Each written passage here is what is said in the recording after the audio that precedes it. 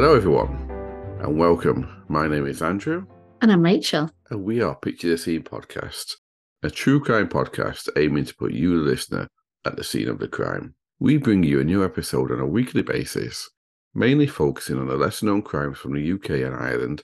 However, at times we expand into cases from anywhere in the world and all ones that are well known, just like last week when we covered Sarah Everard, Rachel. That's a little bit well known.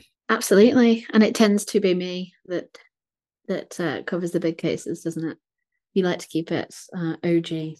Sometimes. Ugly OG. So as we are a true crime podcast, listener caution is always advised. And today we go into detail about violence, assault, and sexual assault. There will be there will be various trigger points throughout the episode for some people. So please be aware of this. Welcome to our pod, guys. Yeah, welcome to our pod. If you like what you hear, please do follow us on whatever social media platform you prefer. And if you have the capability, give us a rating and review as well. It means the world to us. If you like us that much that you want to support us, you can do so for less than the price of a cup of tea or coffee on Patreon. We currently only have one tier, and that is set at £1 a month. We release bonus content every month. And a massive shout out to Julie Davis, who has become our latest Patreon supporter and has joined the Picture the Scene family, Rachel. Whoop whoop. Thanks, Julie. Welcome, Julie. Massively thankful we are. That sounds like Yoda. The links... Right. No, you've got to edit that part out. I'm not having any Star Wars references in my pod. Okay. Yes, boss. Yes, boss. I probably won't now. The links to our social medias and Patreon can be found in the show notes, or visit patreon.com/scenepod. That's patreon.com/SCENEPOD. So, Rachel, how have you been? What's new in your life? Just before we get into that, I kind of feel like we should employ one of those people in America that speed up the terms and conditions right at the end of an advert that really covers the bulk of that, because that is a lot. It's only 4 paragraphs. It is only 4 paragraphs, and it's all really, really useful content. I jest. I'm sorry. I've been good, thanks. Lots going on. Exciting start to 2023. How about you? Yeah, good also. Sparkling, always. Yeah. How's Jet? Yeah, he'd been bit last time we chatted. Yeah, he's fine. His scab's almost come off, and he's healing, and he's all good. Thank you very much. He's asleep. He's asleep now. Oh, great! So we can do this undisturbed. Yes, I've been writing some pretty content-heavy episodes recently. So I've sought to look for some lighter, less intense media to balance it out. And I wanted to share one with you, Rachel, and the listeners out there, in case they wanted a laugh and a little bit of a change. So the podcast is hosted by Georgie and Nia, who describe themselves as two feminists in their 20s, and they hold a podcast called Diary of a Horny Teenager. Now, despite its name, it's not what you think it is. It is actually hilarious, as they read back Georgie's actual diary she wrote as a teenager. And now I loved it so much, I listened to the first 6 episodes back to back without realising, and it did make me literally laugh out loud. So if you need a laugh and you want to move away from true crime for half an hour, go and give it a listen. That's called Diary of a Horny Teenager. Love it. And those diary entries wouldn't have even been written with the intention of, 20 plus years later, hosting a podcast. I mean, I'm massively assuming their ages there, but no, I'll go and give it a listen and be mindful not to be listening in public spaces, because there is nothing worse than not having your phone on, like, in a pocket, having your earphones in and laughing in public. Yes. And then realizing that you can't even pretend like you're laughing at someone's joke on the phone or something. Exactly. Yeah, no, I don't like that. But I try not to go out in public anyway. So, so last week you brought us, Rachel, probably the most high-profile case we've ever had. So this week I'm going to go the opposite way and bring one I'm sure most people haven't heard of. So, are you ready for it? Are you ready for some true crime? Absolutely. Right, then let's get on to it then. If it's safe for you to do so, I'd like all of you to relax. Close your eyes and picture the scene. Today, I'd like to take us to the 3rd of July, 2017, to the city of Leicester, which is in the Midlands of England, the East Midlands to be exact. And at this time in 2017, it was home to around 350,000 people. Now, it's a vibrant, multicultural and multifaceted city, which can be dated back to the year 924 and historically has been associated with the manufacture of textiles and clothes. So these days, it's probably known for its football club, along with the many cultural activities that take place, one being its Diwali festival, which is the largest one held in the world outside of India. Do you know that? Oh, wow. I did not know that. That's really interesting. On the day I want to focus on, though, Rachel, there was no festival. There was nothing to celebrate for one person. Now, I'd like to take us all to the late evening, night, in fact, of the 3rd of July, to around 11:30 p.m.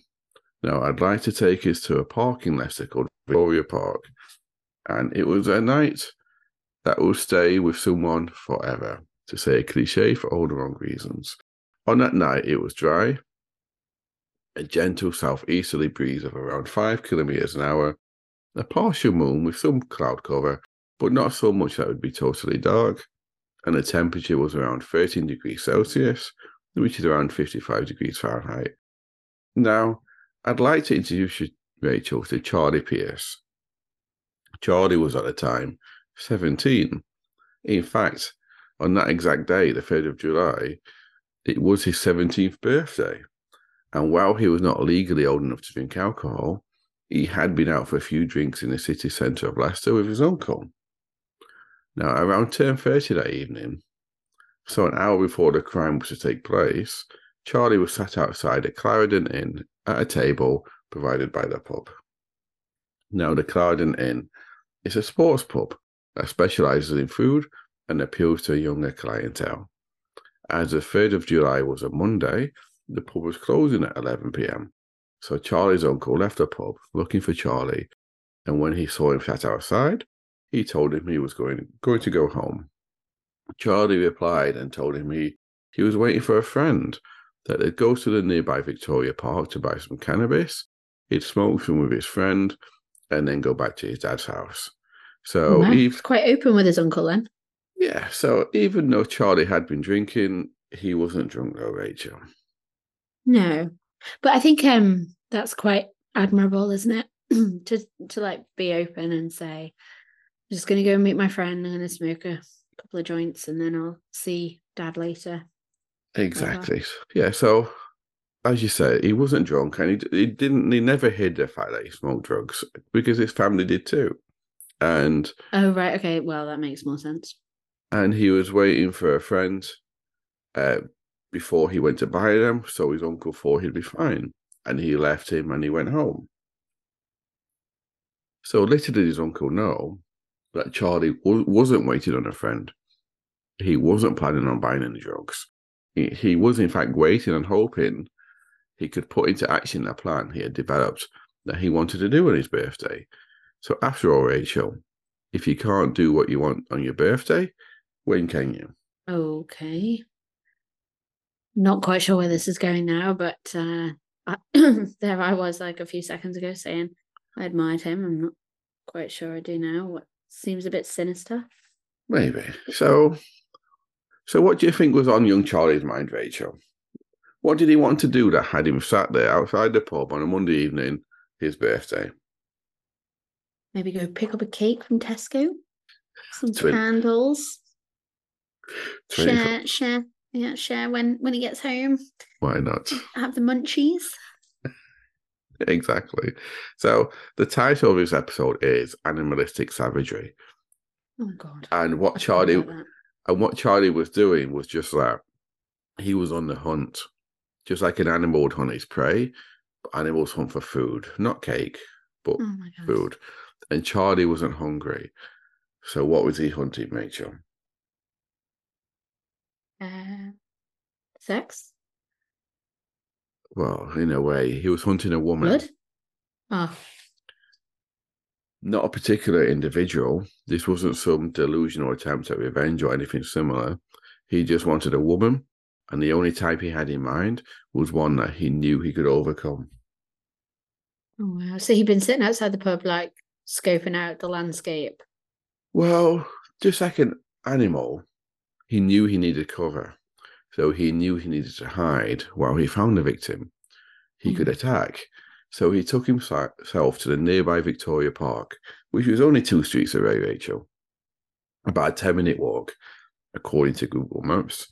And on his way, he picked up a concrete paving slab, which was his weapon of choice.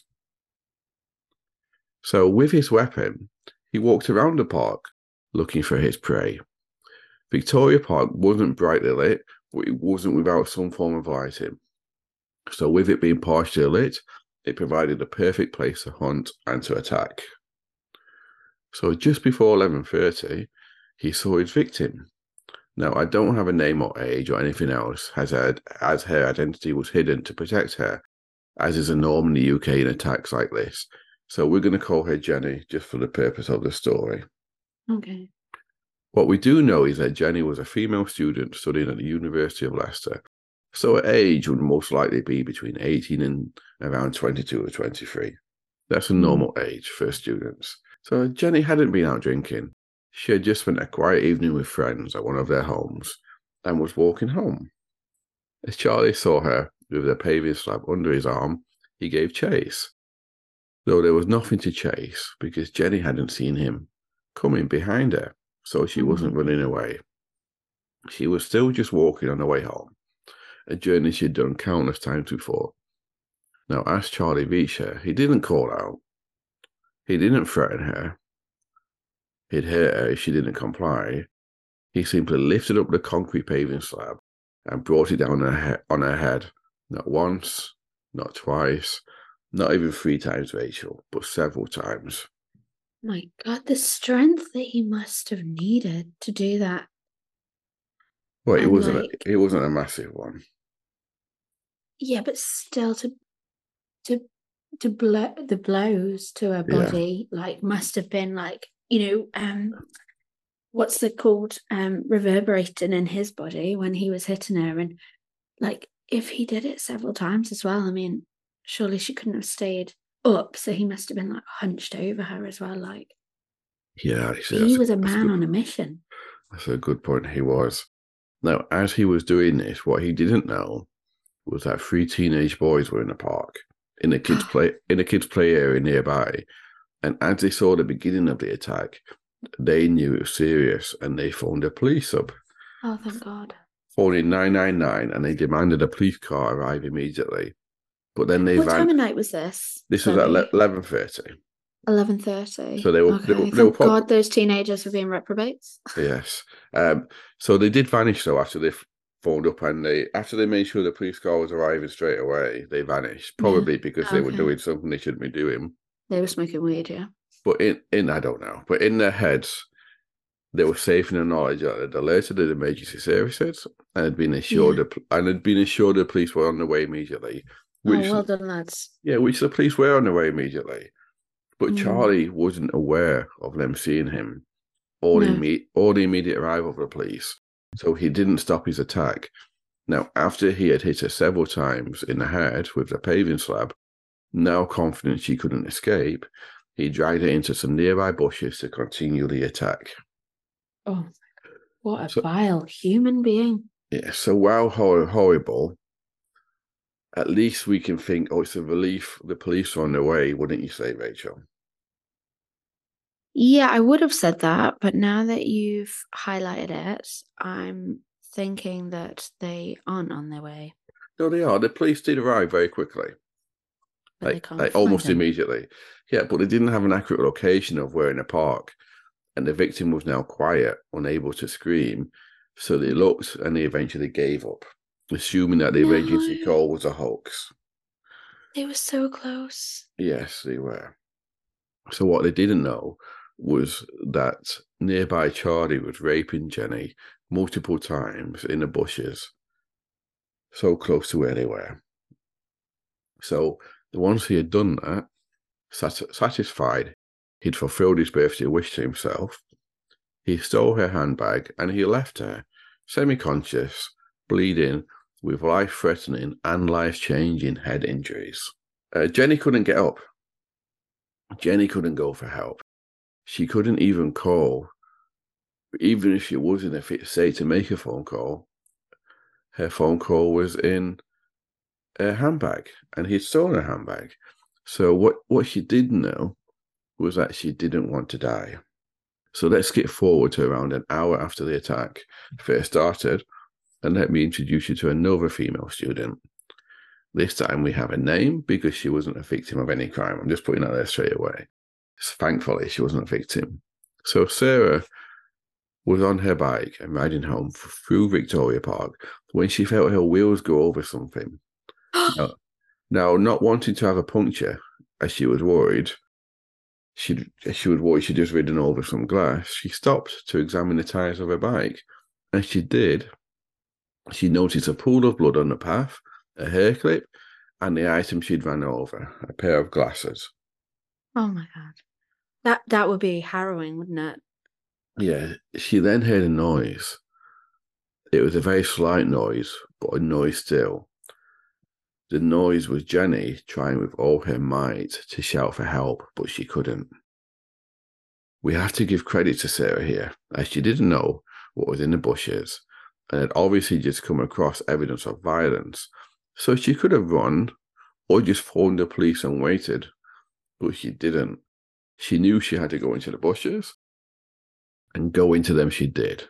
To me, I just think that's the ultimate sign of bravery, because she did. You could still be in there. Exactly. She saw signs of violence. She didn't know what it was, but if you see a pool of blood, then you think, and if you're a woman by yourself, and she was a student as well, I just think that's so brave. How often do we see it when the criminal is holding the victim hostage, saying, "Do not scream," and keep quiet? And, you know, that woman's going to enter into that scenario unarmed, but just because of her, curiosity and not wanting to, leave somebody there. Oh, what a woman. So when she went into the bushes, she found Jenny, semi-conscious, covered in her own blood, with her skirt pulled up and her tights and underwear around her knees, then a very obvious victim of a horrible attack. She immediately did her best to comfort Jenny while phoning emergency services, calling for an ambulance. But I bet the police felt bad when that call came in. Probably, yeah, when they found out. So when the ambulance arrived, such was the severity of the attack, the ambulance technician, Sandra Merrigan, said that years of training on the job experience couldn't prepare her for what she saw when she arrived. She immediately phoned the police and for additional medical backup, which were called straight away by Sandra and her team. So Jenny was rushed to the local hospital, the Leicester Royal Infirmary, to get immediate treatment. She had several numerous injuries, including but not limited to a depressed fracture of her right skull, major brain hemorrhaging, and the medical staff feared she was in danger of coning. Now, coning, I had to look this up, Rachel. Do you know what coning is? I've heard of it, but I can't think right now. So coning is when pressure and swelling increases in someone's head and causes death because the brain is pushed due to the swelling and pressure through a small opening at the base of the skull where it meets the spinal cord. Now, so the brain's basically pushed out of the head because of the swelling. Medical treatment can help the buildup of this pressure, but it's not always successful, even when identified early, and the patient can still die. So imagine knowing that as well, being in her care, being in a safe space in the hospital and still not knowing how it's going to play out. So let's be straight here, Rachel. Jenny was dying. Because of a serious medical condition, the doctors put her into a medically induced coma to try and help her, and they transferred her to the more specialist hospital, the Queen's Medical Centre in the nearby city of Nottingham. So again, just to be clear on this, Jenny should have died. Most people do within a similar situation or even a better situation. But because she received the uppermost medical care that was possible, 2 weeks after being put into the coma, she regained consciousness, which is why we don't have a name or identifying features, because you can't blame her for not wanting to be identified. Absolutely not. Now, once she woke up, she could remember nothing of her ordeal. Oh, no. So how did they capture Charlie if she'd been in a coma for 2 weeks and then couldn't remember anything? Those teenage boys have a description, maybe, and he was caught on CCTV at the time, like lining things up. Well, the police knew how serious this was. In all honesty, they expected to be dealing with a murder inquiry eventually. So they got to work straight away, treating it like a murder inquiry. They examined the area and looking to see if there was any useful CCTV in the surrounding area. Now, luckily for them, not only did the park have CCTV in it, and while it didn't capture the attack, it did capture Charlie running along a path with the concrete slab under his arm towards the attack. Now, because of a perfect combination, you don't hear this often, of the CCTV distance from a streetlight and him passing at exactly the right spot underneath the streetlight, they managed to capture a really clear image of him. The following day, a local newspaper released this image on their website and in their print newspaper. So immediately, Charlie's father, his stepmother, his uncle, and other members of the family knew it was him. Wow. Because the picture was clear. So they confronted him. He stuck to the story he told his uncle the night before, that he'd been in the park, but only to buy some cannabis. He had nothing to do with the attack. Now, his family wasn't convinced, so his father phoned the police straight away to tell them that the person they were looking for was his son. At around 10 p.m. on the 4th, the day after, the police arrived at his family home and arrested Charlie. Wow. That's some police work, isn't it? It's some police work, and also fair play to the dad, because a lot of time you read and you hear that, they did. Oh, yeah. They tried to help them maybe get away or hide before they even told the police or didn't tell the police anything. But he phoned the police. Bury their heads in the sand. Yeah, he confronted his son, and then when his son lied to him, he just phoned the police. I think as well, like, it's got to be said, there are multiple cameras and hours of work that go into finding these images that are displayed only 24 hours after an attack. Yes. Like, so many people behind the scenes are involved in getting that out there in such a short space of time. It's really impressive, isn't it? Well, a lot less, about 12 hours to be exact, but yeah. Right, yeah. So Charlie had attempted to dispose of his blood-stained clothes and burn Jenny's handbag, but the police found them when they started searching his home and the surrounding area. So the blood on his clothes he tried to throw away was Jenny's blood. The semen they'd recovered from Jenny was Charlie's semen. When they searched his phone forensically, they discovered that in the weeks up to the attack, he'd been accessing websites that depicted anal rape and sexual violence towards women. He'd been planning his attack. So this was the first time he had registered on the criminal record, with a criminal record as well. Yes. Fucking hell. Excuse my language, but how often do we hear in press releases, we are looking for someone experienced? This is an attack that's been performed by somebody that knows what they're doing. And you do you know what I mean? Like, yeah, the police pretty much say that no one escalates from 0 to rape and attempted murder in without there being a step in the middle. And a 17-year-old boy at that. Just 17, yeah. So the CCTV, it would show him circling the park, looking for someone to attack. So it's clear Charlie was guilty, and it was also clear that this was premeditated. So Charlie pled not guilty initially, but would later change his pleas. So he pled guilty to 2 counts of rape, 1 count of robbery, but not guilty to 1 count of attempted murder. The trial, sorry. No, sorry, I'm just shaking my head that, like, there was an intent there to see her off. Can't believe it.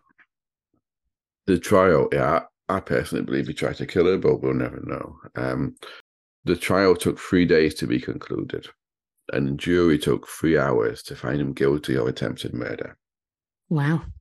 The judge would sentence him to life imprisonment with a minimum term of 11 years for the attempted murder and 7.5 years each for the rapes. But as is usual in England, he was to serve them concurrently. So he basically got a life with 11 years minimum. He wasn't given any additional term for the robbery.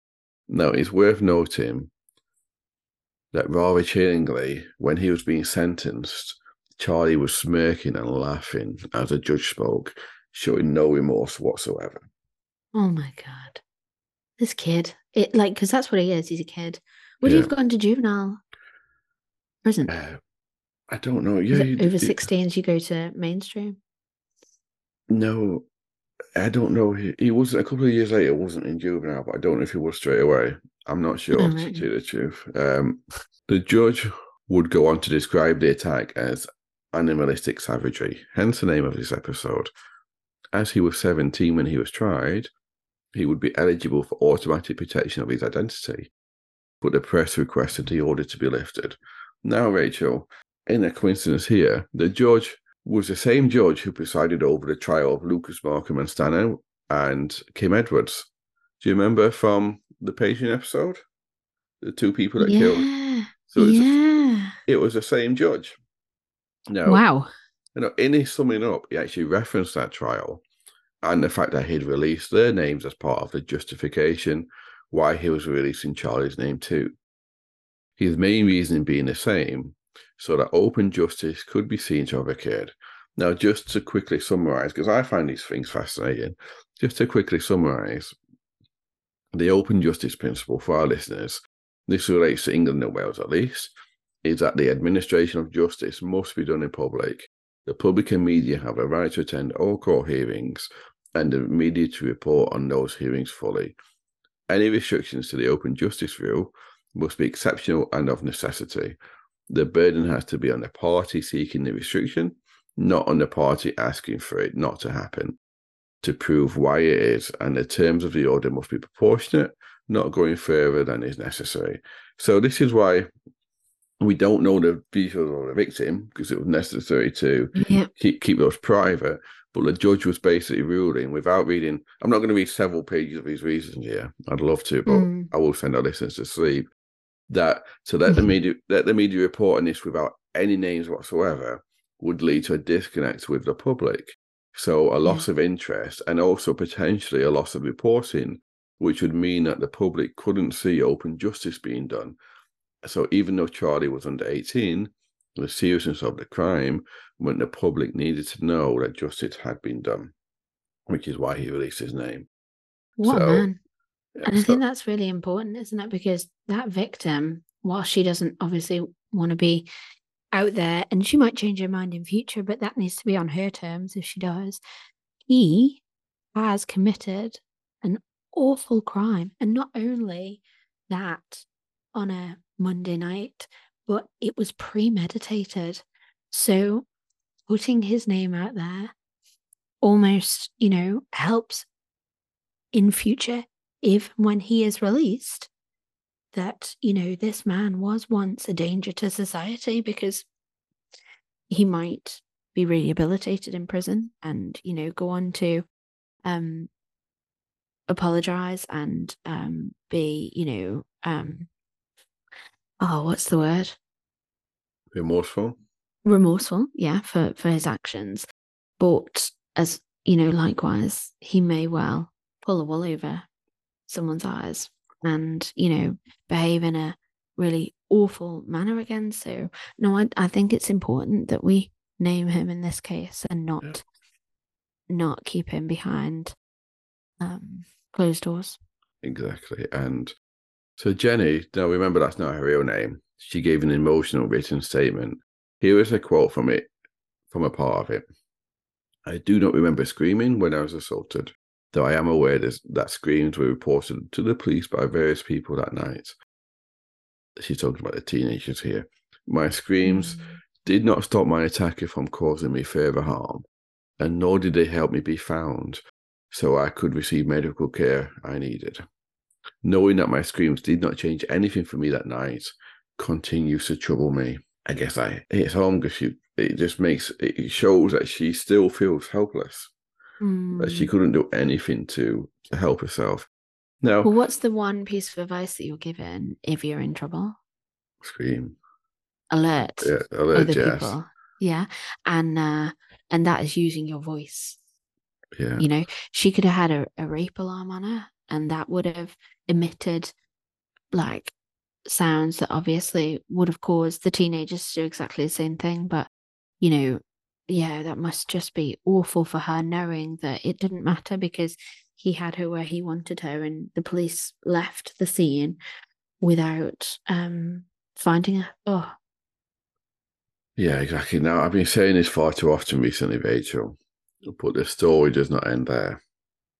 So let's skip forward a couple of years, shall we, to September of 2019. And Charlie was in HMP Woodhill in Milton Keynes, and he was 19 by now. He disagreed with a prison officer who told him to do something in a prison. So he punched him in the jaw, shattering his jaw. So he would be charged with grievous bodily harm. He would plead guilty, and he'd have an additional 18 months added to his sentence. Now, I wanted to add that in because you think, well, it's not really relevant to the story, but I think it is because, and only in my opinion here, I think it shows the mentality of the person because of Charlie. Because if you think about it, he would have been told by his legal team, get your head down, behave in prison, and you'll be out before you're 30 years old. And you've still got a life to lead after that. But if you combine that with how he behaved in his sentencing, laughing and smirking, it no shows remorse. it shows that he's probably in some part a psychopath, in my opinion, anyway. Potentially damaged by all the weed intake, or un unresolved matters in the family home when he was growing up that led him to be so violent. But you're absolutely right. 2 years in prison, away from the drugs and away from, the television potentially that and the video games and all the other things that these children claim lead them to commit such awful, brutal crimes. And yet he's still committing acts of violence against prison officers, like the ultimate authority in a jail. Exactly. You So, can understand if it was an inmate, they'd be winding him up. He'd just lash out for a fucking god. yes. So yeah, that if he can't control himself, so he behaves and gets out as early as possible inside prison. Yeah, exactly. So, what did you think of this one in general, Rach? I just can't believe that a 17-year-old male would go out of his way to plan something so awful on his birthday as a present to himself. And then, on top of that, the fact that he executed the plan so coldly and calmly and probably went home that evening and, the next day didn't even break a sweat, tried to protest his innocence with his family and then laughs in court. Like that in itself is just awful. However, how amazing that that woman survived. And I hope that she's not left with. I appreciate there will be so much emotional scarring, but I hope that she's not left with too many visible scars that other people see, because I think that that would just, be something that it just like adds insult to injury. But yeah, what a woman, and that other woman that saved her life essentially. How amazing is that? There are definitely like some lovely parts of this awful story. Yeah, she did have, from what I could gather, she did have life-changing injuries. They didn't say what, obviously, because you were able to identify Yeah. them. But yeah, no, I agree. And also, just probably one last thing, because the police they implied, obviously they couldn't prove anything, that they thought that he didn't take a handbag to steal it for financial gain. He took it actually as a trophy, and then Didn't even think of that. yeah, then tried to destroy it when maybe he got cold feet or his parents spoke to him. But that is chilling to me because that to me makes me think he probably planned to do this more than once. He'd have gone on to do it again. Yeah. And that's also why I think he probably left her for dead, I mean, at the time, assuming I that she would thought, die. yeah, no, definitely. At the time, I thought he was taking it just to minimize the risk of her calling anyone. But I never even thought of it being a trophy. It just adds to the awful story, doesn't it? It does, yes. So Nasty piece of work. I'm going to wrap up now, right? So this has been season 2, episode 15, called Animalistic Savagery. And for one last time, if it's safe to do so, I'd like you to relax. Close your eyes and picture the scene. You have a relative or friend who is a teenage boy. It's his birthday coming up, and you see a sparkle in his eye when you're asking what he wants for his birthday. Just what exactly is he thinking about? So thank you all for listening, and until next time, it's a goodbye from me. Bye from me. And we'll see you real soon. Bye, guys.